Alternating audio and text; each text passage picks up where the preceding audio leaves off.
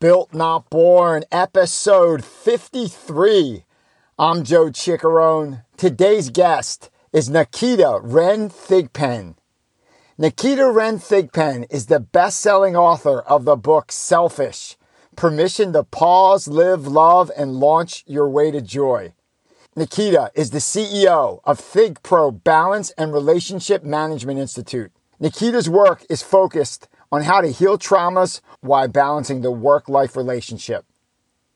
In our conversation today, Nikita tells us the story of how she was abandoned by her mother when she was 9 years old, how she was woke up each day with people being thrown across the house, and how at 15, her mother, who was a madam, tried to sell her to fund her drug habit. It's a remarkable story of someone that dealt with trauma, set up boundaries, became a rebel, and is now helping others live remarkable lives. It was so great to have Nikita on the show. I hope you enjoy. So, thank you for listening. If you like what you hear, please hit the follow button. We have a bunch of cool interviews like this one to come. Enjoy my conversation with Nikita Wren Thigpen, best-selling author, CEO, and rebel with a cause. And remember, life is built, not born. Nikita Wren Thigpen, welcome to the show.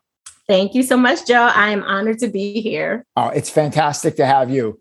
Nikita, for our listeners who may not be familiar with you and your work, who are you and what do you do? I'm the #1 balance and relationship advisor in the world. I activate power couples, married women entrepreneurs, and a few bold leaders that are ultimately ready to recalibrate their life and own their right to be intentionally selfish so they can live fully. Wow.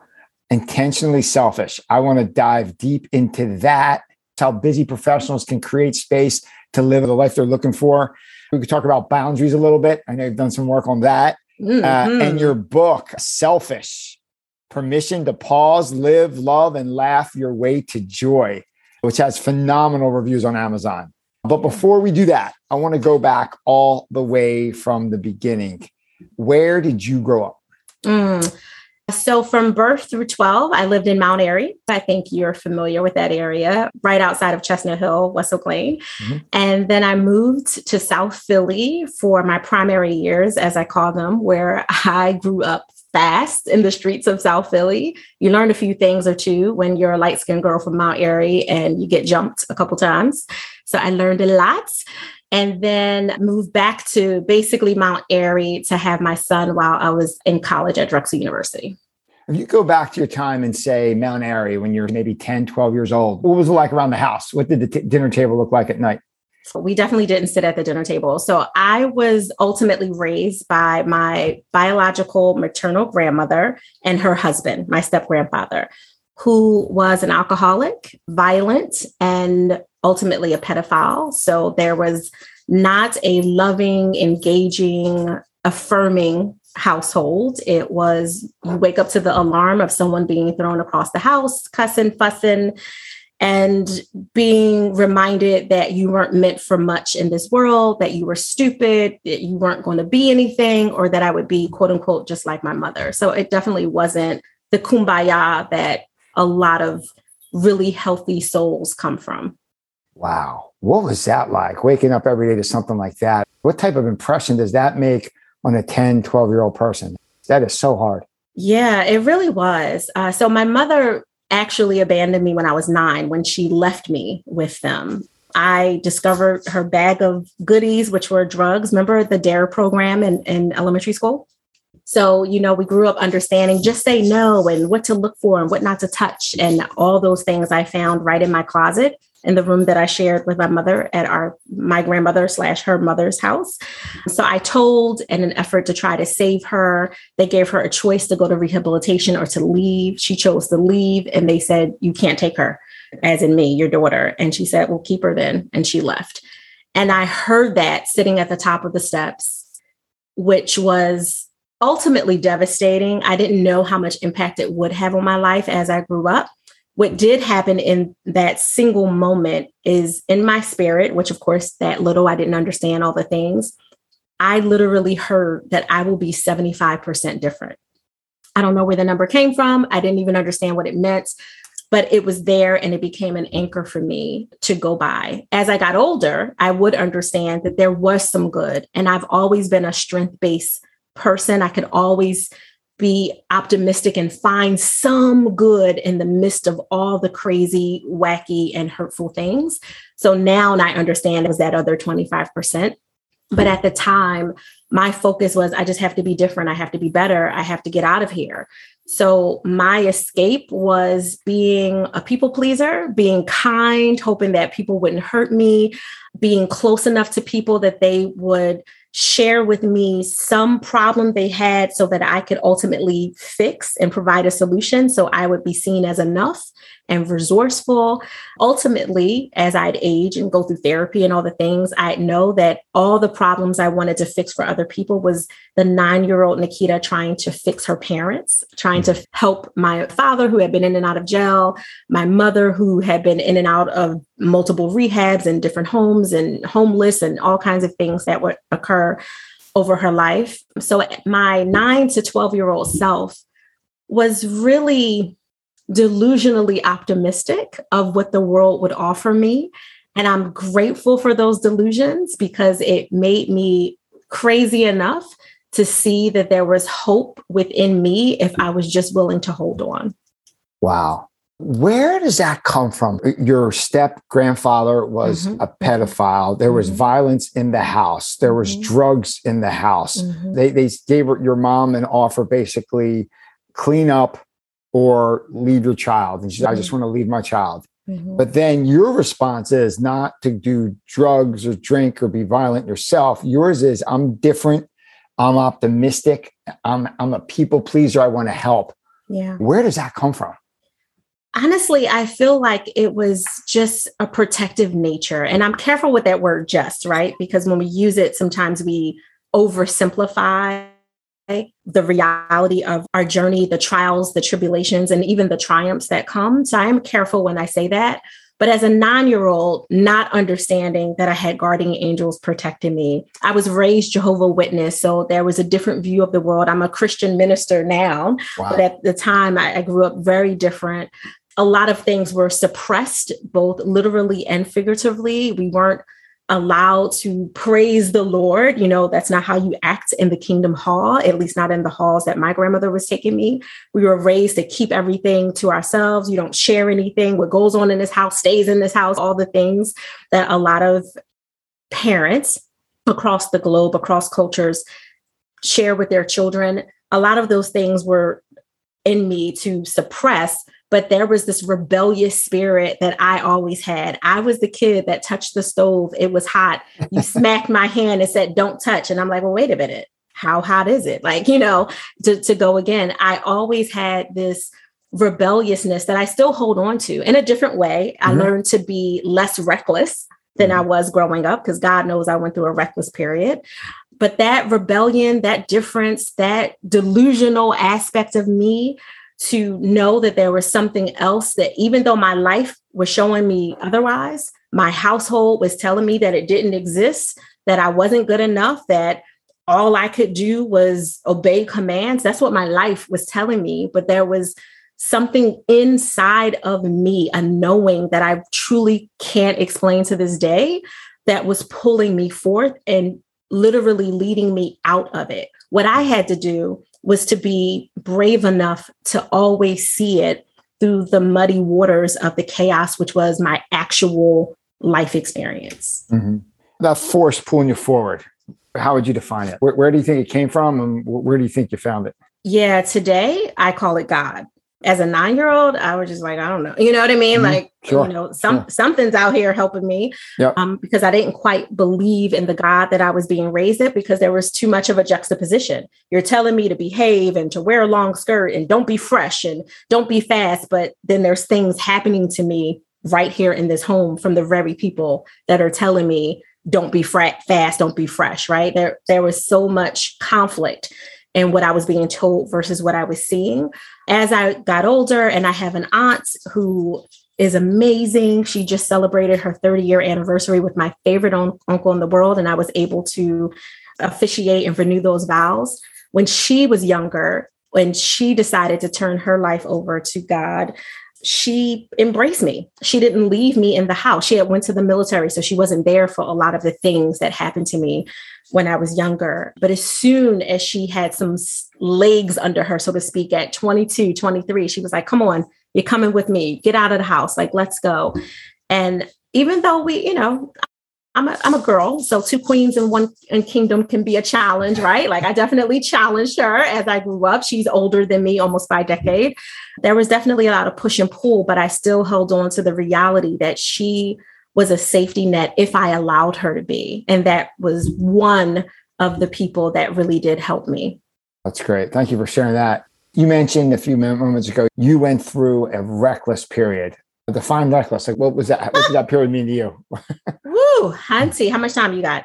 So my reckless period didn't look like promiscuity or drugs or alcohol. Those things I was actually really afraid of.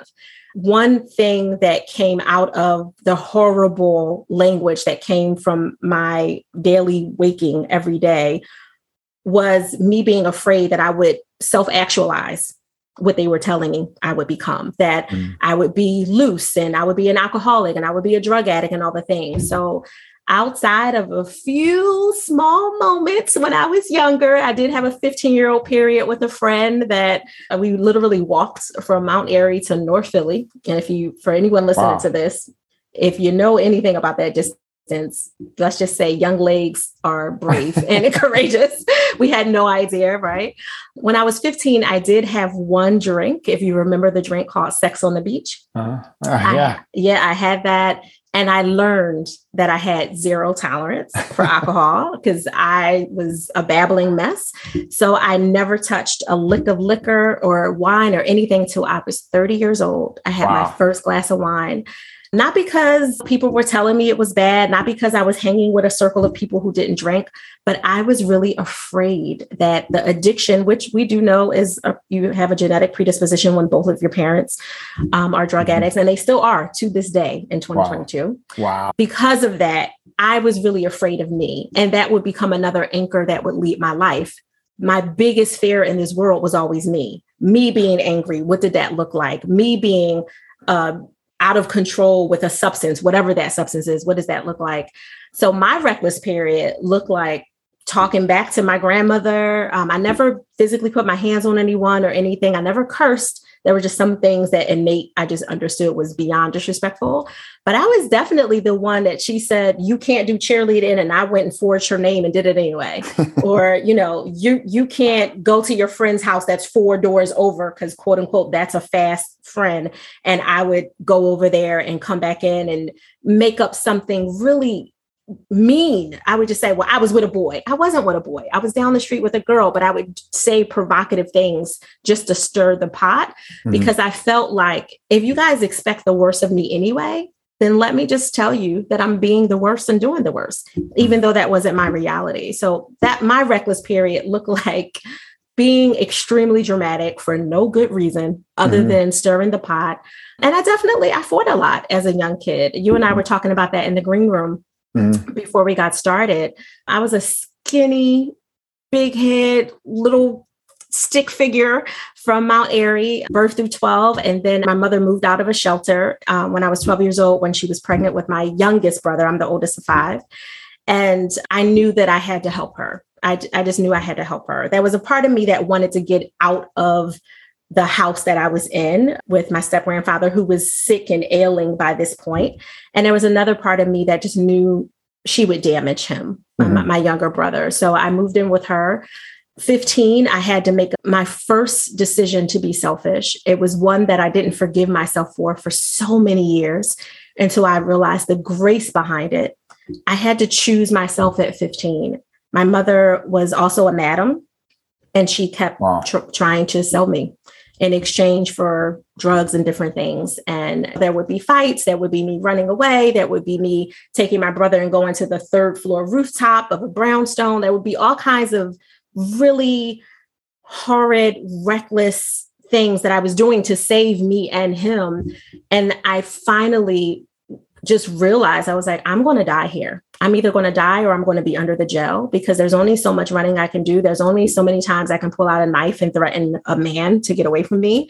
There's so many times I can argue with this woman who's locking me out of the house at 4:00 in the morning with this infant, saying, I'm having a party, you go figure it out and find somewhere to be. And I just knew I couldn't do it anymore. She was stealing my money for school, my transportation. My school was in Chestnut Hill, and you know where that is. I'm walking from South Philly to Chestnut Hill at 15 just to get to school. It was just so much that I was like, I'm literally going to die here, or I'm going to end up in jail because I'm going to kill someone. Wow. So I chose to leave. And my step grandfather had passed by this point. My grandmother had severe mental health issues, but I knew that was the lesser of the two evils. So I asked her if I could come back. She said, yeah. I asked her if I could bring my brother. She said, absolutely not. I'm not raising another child, and you're in school. What are you going to do? And I knew I couldn't drop out. I knew the only thing I had was my education. And I always had 2, 3, 4 jobs since I was 12 years old. So I knew that I could not be, quote unquote, strapped with a kid, and there was nothing I could do for him until I got on my feet. So I made a decision to leave him. And that, Joe, was the biggest selfish decision I had ever made. It was the first adult decision I had ever made for myself. And it's absolutely 100% the one that saved my life. So when you left, where'd you go? I did go back to Mount Airy. I went to my grandmother's house for about 2 years. I tried to get out as much as possible to babysit at this aunt's house or that aunt's house for the summer. And then my ultimate escape was being in the dorm as a freshman at Drexel University. Where did you go to school? For undergrad, Drexel University. Drexel. Okay, great school. Wow, man, what a crazy story. Yeah. And you just went like literally the opposite way of what you saw growing up. It reminds me, I believe Colin Powell told this story once. He told a story, and I'm going to mess it up. The premise was there was 2 drug-addicted parents, and they had twins. And then basically one twin became an alcoholic, drug addicted. One became a doctor. Mm-hmm. And then they interviewed him each years later. And I said, how'd you wind up where you were? Yeah. And the drug addict goes, my parents were drug addicts. I had no choice. Mm-hmm. And then they asked the physician, and he said, my parents are drug addicts. I have no choice. That's why I became a physician. You know what I mean? Like they both said they had no choice. One had to go hard one way, one had to go hard the other way. And it's amazing. So that's a remarkable story. Thank you for sharing that. Thank you. Wow. Moving on here. When did you decide that not only am I going to dial my life in, I want to help families, I want to help other people? What pushed you to social work? How'd you start helping others? Where'd that come about? Yeah, I will say the helping spirit was always there. It just was a perverted version of it when I was the people pleaser, right? Looking for ways to help. My mother-in-law, she's been in my life since I was 13, even though I didn't start dating her son till we were 17. He's ultimately my husband today. But she used to say and tease me all the time. My nickname is Kia from growing up. And she would say, Kia will come in here with a best friend that she met on the subway, and she knows their social security number, their life story, and go on and tease, because I had an innate ability to hold space for people. That was always there. I would just be sitting, minding my business, back in the day with your CD player and your Walkman on, minding my business, and someone would sit next to me and ultimately share something life-altering that was going. And at 13, 14, 15, I would be able to support and help and heal in some ways. So I knew that was there for me. My childhood dream was to be a pediatrician with a side office, like to my house, a private suite that would be my psychology practice. So I always knew that helping, listening, leading was there. I ultimately went to school at Drexel to be a pre-med student, but I dropped pre-med when I got to organic chemistry and was like, yeah, I'm not about this life. I don't like that. That's the barrier right there. That chemistry. That is every physician says that's the barrier. It definitely made me be like, okay, no, but I already had my major set. I was already in it. I honestly thought I was going to go straight into a 5-year PsyD program. Okay. Right after I did 5 years at Drexel because of the triple major and the co-op program that they have. What turned that for me was twofold. By my sophomore year, I'm a mama now. My husband and I remember that storm in 96. Drexel closed classes and I didn't skip classes for no man, but they closed classes that day and my man was stuck in the dorm with me. So hence, I now have a nearly 26-year-old son. So there's that. And never skipped a beat, stayed in school the whole time. But when I graduated in 2000 from undergraduate and had already been accepted to Westchester for their PsyD clinical program, I was pregnant with twins. And I made a decision during that pregnancy that I didn't. My son was literally with me in the back of lecture halls, me breastfeeding him, the whole thing. I didn't want that experience again with infants. And now I have a toddler at home and I'm married at this point. I just didn't want that. So I checked out a few things. I talked to a few professors that were really hard on me, that didn't pull any punches. And one, Dr. Douglas Porpora, I took him to lunch and said, "What do you see for me?" And he said, "Nikita, you are not a psychologist. You do not look at people and just see people. You look holistically. You're looking at the environment and their culture and their community. Honestly, you're somewhere between an anthropologist and a social worker. Call me dainty. I didn't want to dig in dirt." And that was my thought for anthropology, right? For everything that we had learned up until that point. So social work was the ultimate. But I've always been clinical. He knew from the different classes I took that I was a great diagnostician, which he told me. He was like, "That's the path that I would do for you." And when I did decide to go, it was really to figure out me. I wanted to know what was wrong with my family. Like, why couldn't they get it together? Yeah. All these amazing, strong women with these bright ideas. My mother is literally a mathematical genius who's a crackhead. Like, that is the reality of that juxtaposition. And I just could not understand, like your example of the twins. How does one have such gifts and such possibility and so much potential, but go the other way? Now, going through the process, I would learn that for her, it was medication. She was abused by that very person that she left me with that abused me. Mm-hmm. She had to medicate from all that trauma and all the things that will come after that because of different choices, as well as different things that she did because of her illness that would come along. And the same for my father. So wow. Selfishly, I'll say it was really to figure out my family and me and to try to make sure I didn't make those same mistakes with my own kids and my own husband. You know, a lot of great ideas start from within. You get to understand yourself. What's Socrates or Aristotle, know thyself. Mm-hmm. And you get to understand yourself and where you're coming from before you could help others. You know, it's almost like putting your airplane mask on before you start handing out airplane masks on the plane, right? 1,000%. It's so true. Why is it so hard for so many people to create like a work-life balance that they love?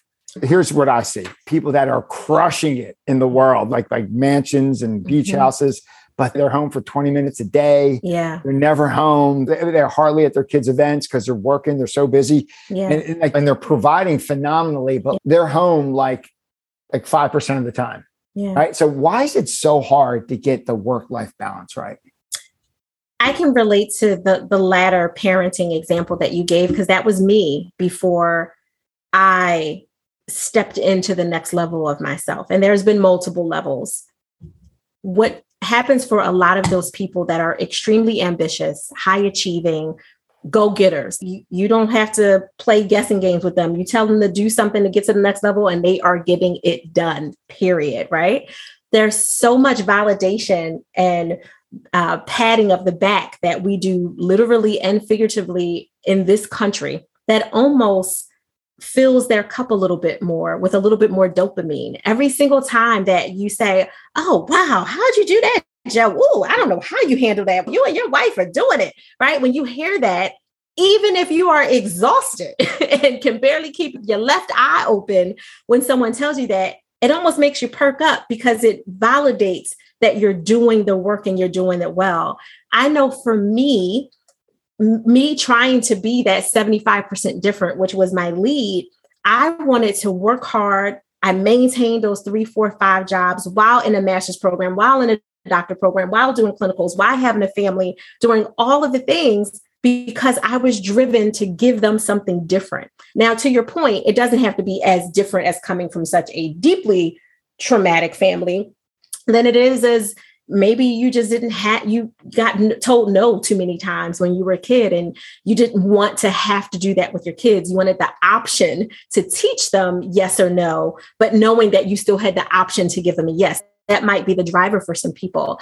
Typically, we're led by things we didn't have or we didn't feel that were fulfilled until we realize the real come up is understanding that when you heal that inner child, that person in you that feels like you weren't enough, like you weren't worthy, that your parents who were well-to-do, who gave you a great education, but didn't have 5 minutes for you, that they actually still loved you in their own way. Once you heal and you do that, you can change how you look at what work-life balance is in the first place.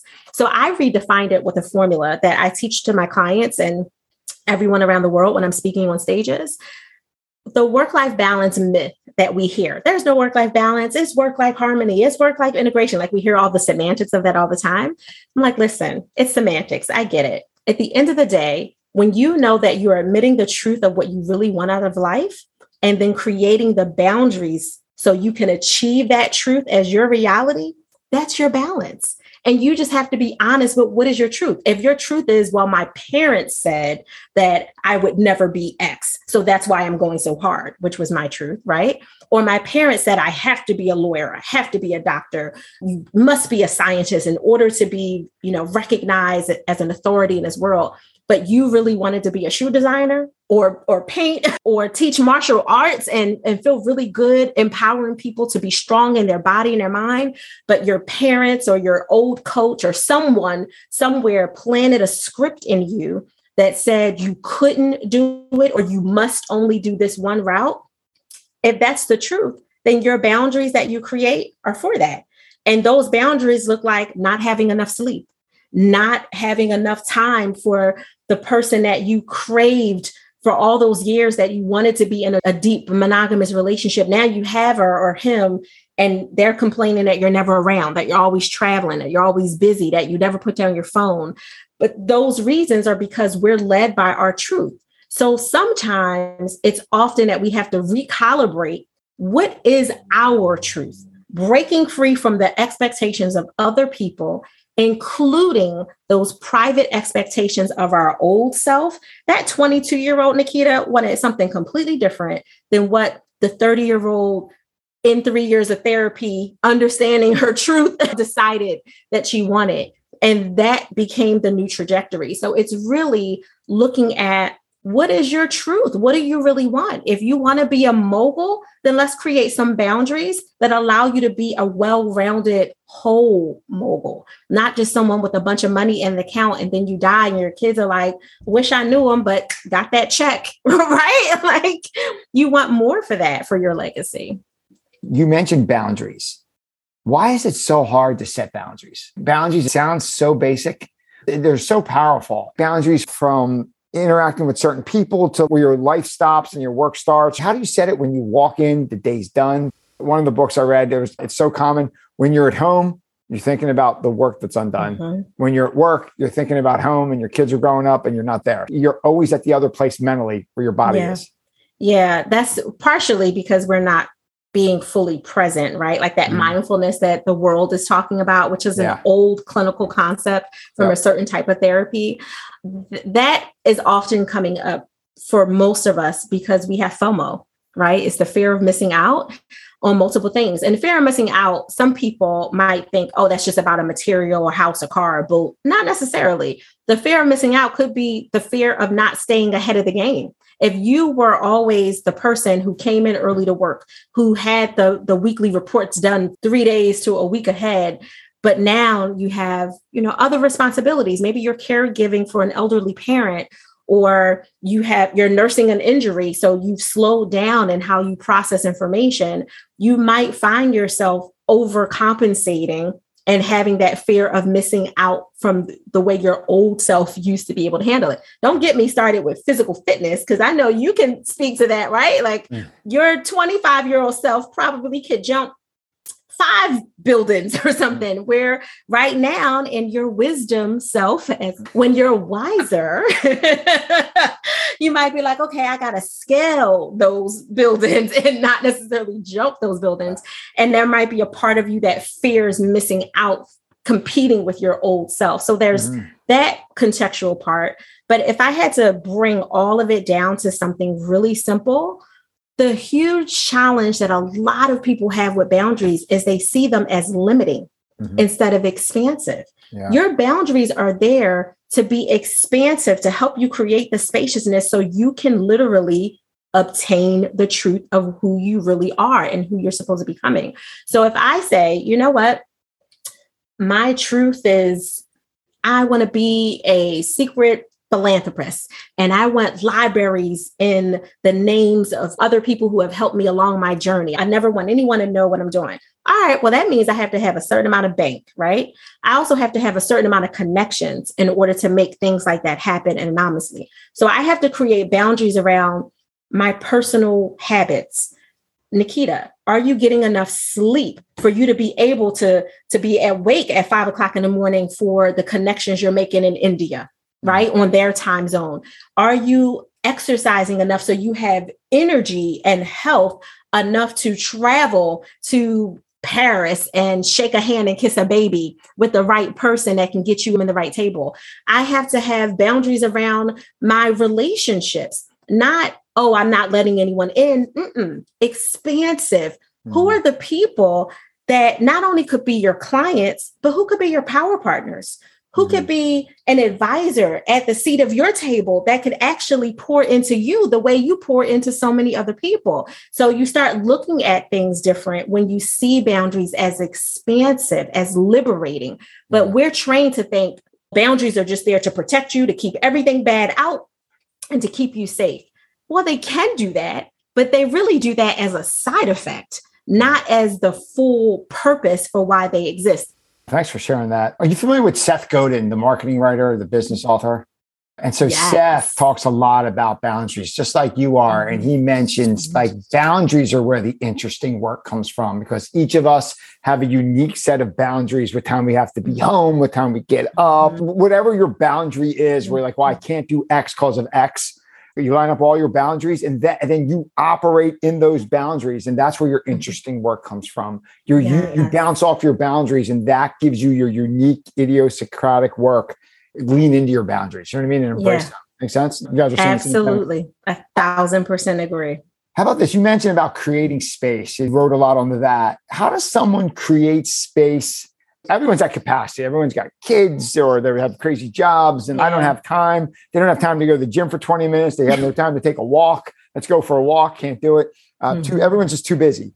How can you create space, actually make space for the real stuff? The question is this: how do you make space for what you want when you feel like you're already at capacity? Oh, yeah. It's one of my favorite questions. So thank you for asking. And the 3-word answer is literally be intentionally selfish. I redefine that word to mean a personal, intimate gift to create your joy. It is your personal gift to yourself to create joy your way. And GIFT is an acronym. I won't go super, super deep into it. I'll just kind of do a light touch. But GIFT, G-I-F-T, like the gift you give someone, because this is the gift you're giving yourself, is obviously you want to stay in a space of gratitude. That's what the G is for. But for me, it's a little bit further. We hide behind gratitude. We'll say, oh, I'm so grateful. How dare I want more? I'm so grateful. I don't deserve anything else. I have so much more than other people. I believe that I serve a God that created this universe and the multiverse that is limitless. And I can't possibly fathom that my God that I serve would have created all this and given me access to all of that so that I could just have the little that I do. Now, I am appreciative and I am grateful and I honor the little so that I can appreciate more, not so that I can stay small with the little. So not hiding behind gratefulness is part of that process, because that's usually a huge part of why we feel like we're at capacity, because we've put in an invisible limit glass or bar or ceiling on us. I already have 2 weeks of vacation. Who says you can't take 8? Now, yes, you might work in the confinements of a system that you have to navigate and be creative with, but creating that system looks like the I in GIFT, which is imagining more. Mm-hmm. A true example of that. I have a very full day today. I just came back from a week vacation. My schedule is bananas in the best way possible. And before this interview, I said, all right, I got about 20 minutes plus 10 minutes. 10 minutes so I could do 5 minutes to the pool, 5 minutes back, 20 minutes to get in the pool. Not much time, but it makes all the difference in how I feel about this day. Mm-hmm. I got to relax for 20 minutes and do my moving across the pool that made me feel like I had exercise and good energy, got out of the pool, hurried up, showered, dressed. Now I feel like I just had a miniature vacation. I didn't go anywhere. I went across the parking lot of the apartment community that I live in, but it's all about what you make it. And when you don't have access to this example of a pool, you could literally put your feet up and listen to 5 minutes of Joe's podcast, right? Of Built Not Born. There's small things that you can do to create these little pockets of, I don't want to call them escape, because I don't want you to escape from your life, but these little pockets of play that you can give yourself to refuel just ounce by ounce, so that you can do the F in GIFT, which is the forgiveness work. When you can forgive yourself, I know we're all taught in different religions and cultures, forgive other people. I believe that too.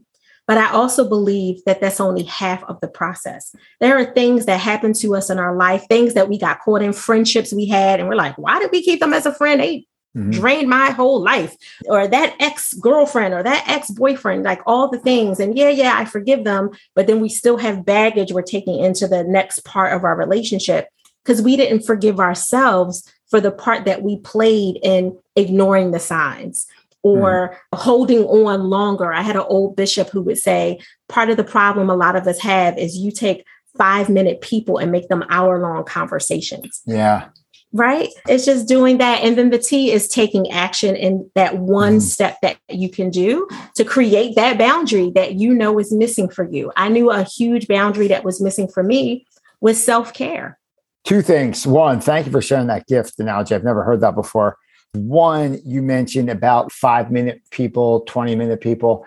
Jim Rohn, who's Tony Robbins, Darren Hardy, like Brian Tracy, all the old school guys that are writing books and go on stages in front of 50,000 people. They all have Jim Rohn as one of their mentors. Yeah. And Jim Rohn has a little skit he does during his live presentations. You could YouTube. There are some people you have 5-minute associates. And you would never spend an hour with them. Yeah. Like there are other people you would go to lunch with, but you wouldn't go to vacation with. Yeah. So they're each one, you have to figure out where this person fits in your life. Don't go on vacation who's someone you have like a 5-minute relationship with. Maybe someone you talk at the mailbox, but you never got to dinner with them. You wouldn't really invite them into your house. You don't want to go on a long walk with that person. Don't give minor things major time. Absolutely. Or make sure you give major things major time. Make sense? Yeah. Is that what you're saying a little bit, right? No, but I love the reframe on that, Joe. I do something visual because I'm very visual. So I do something visually different with my clients where we talk about the parking lot in the building. Your parking lot people are probably those 5-minute conversations. And then you have the foyer, the living room, the kitchen. Yeah. If you're married to a woman, which I know you are, you know, everything goes down in the kitchen. When the women are in the kitchen congregating, the men better stay on the other side unless you're invited in. Those conversations are intimate and they are deep. So it's really looking at not only who's in your building, but who's in that inner room. For me, it's the kitchen. And more importantly, who's at the table in that kitchen and being really clear. You can have great people around you, but that doesn't mean they've all earned the right to be in that inner room nor at that table. So I hear you completely. Yeah. And one other thing you mentioned, you had that mini vacation that where you walked across the apartment complex, you had 20 minutes yourself, you're recharged. That reminds me, one of my favorite books is Marcus Aurelius's Meditations, the Roman Emperor. Roman Emperor, his diary. And basically one of the things he says, happy are those that don't need to go to the mountains to feel good, where they can just close their eyes and be at peace in their mind, where they can close their eyes for 20 seconds and have that mini vacation and feel refreshed instead of, I got to get in a plane and I got to fly across the country to relax. Right. They can relax right where they are. And he thought that was like a special gift that people had that were succeeding in life. It's a phenomenal gift to actually be able to be with yourself and still be at peace. So true. Moving on here, to be respectful of your time, I want to move on to a part of the interview we call Share Your Secrets. So our guests can get to know you a little bit better as a person. How about author John Maxwell speaks of failing forward. What failure of yours set you up most for future success? Like looking back, do you have a favorite failure? Oh, a favorite failure. Oh, Joe, that's a real good question. I don't know if it's a favorite, but it definitely was a big one. When my husband and I opened the doors of our company, we seeded May of 2017, but we opened a brick and mortar at the time, October. It was literally October 11th. And I went to a VIP day for how to market your business with about 8 to 10 people in a room. And the advisor, the coach of that VIP day, walked around with whatever little assignment she had us do. She looked at the paper and said, "Oh, no, you don't need to do that. You need to be doing this." On the left side of the paper, I had what I was currently doing, which our company at its inception was a staffing agency with a professional development and growth arm. And she said, with all of your experience and your background and all the things, you should be a consultant coach, some form of an advisor. And me and my rebellion, I told you about that rebellious spirit, right? I was like, what? We done spent almost $65,000 on getting this company up and running. You better help me market what I got instead of telling me what I should do. She was right. We lost almost $100,000 in that first year of business. And actually in less than 6 to 8 months, she was 100% right. I was doing what made sense on paper, but it wasn't in alignment with my gifts, my talents, and my skills. She was 1,000% right. That was a failure that I won't call it my favorite because it hurt, but it was definitely a really, really good clarity one that would take me, because I'm rebellious, it took me a few more months to really appreciate the reality of what she shared. But once I got it, I got it. Got it. No, thanks for sharing that. You have a really busy schedule. When you need to clear your mind and recharge your body, what do you do? Well, up until about a few months ago, I would pull out my rebounder, which is like a miniature trampoline, and jump on it for 2 to 5 minutes. But I love rebounding. Rebounding is fun. You could be as aggressive or as gentle as you want, and it's good on your 40-plus-year-old knees if that's what you're dealing with. Wow. Sounds good. How about what book influenced your life or changed your mind more than any other? Do you have a favorite book? I do. Wow, that's a good one. Yes, I was trying to think of the full name. The Big Leap by Gay Hendricks. The Big Leap by Gay Hendricks. Never heard of that one. Yeah, it's actually a book that I put in our onboarding boxes to all of our clients, regardless of which program they're doing. Yeah. Okay. I'll put that in the show notes. Very cool. Thanks for sharing that.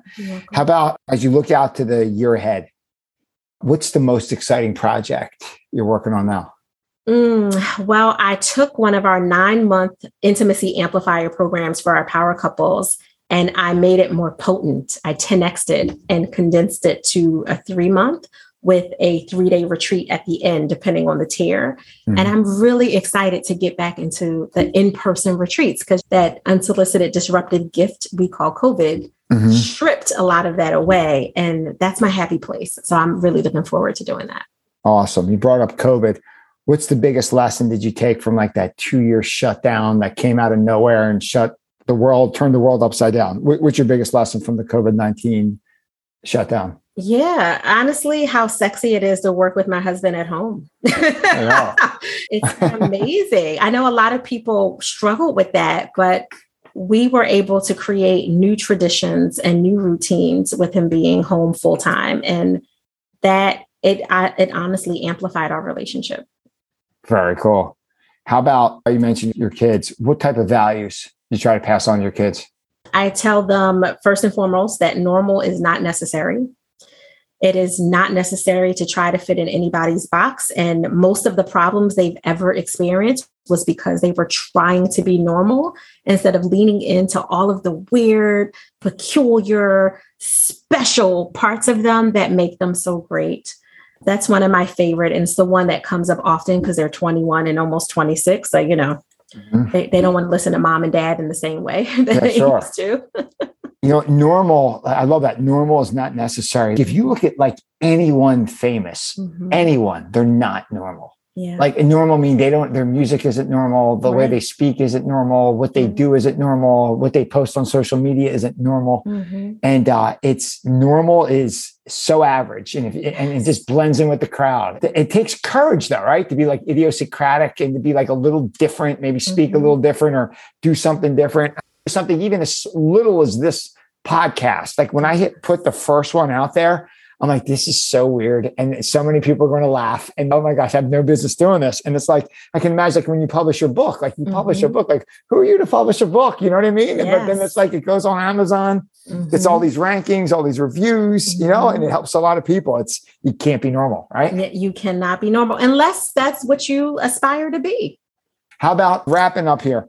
If people listening could take one lesson away from everything we discussed, what would that one lesson be? I would say if your self-care and self-love practices, whatever they look like, are not selfish, you're doing it wrong. That is powerful. How about, here's a fun question. Sometimes it works, sometimes it doesn't. If you could spend a day with any historical figure, alive or dead, who would it be? Woo! Oh, Joe, you are serious with these questions today. I love it. It's hard for people to stump me, and you've done it 3 times already. Let's see. Historical figure.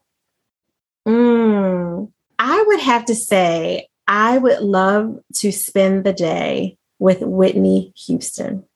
Oh, that'd be cool. Yes. I think she was just compacted with so much wisdom that was suffocated under her trauma. And I would just love to just share space with her.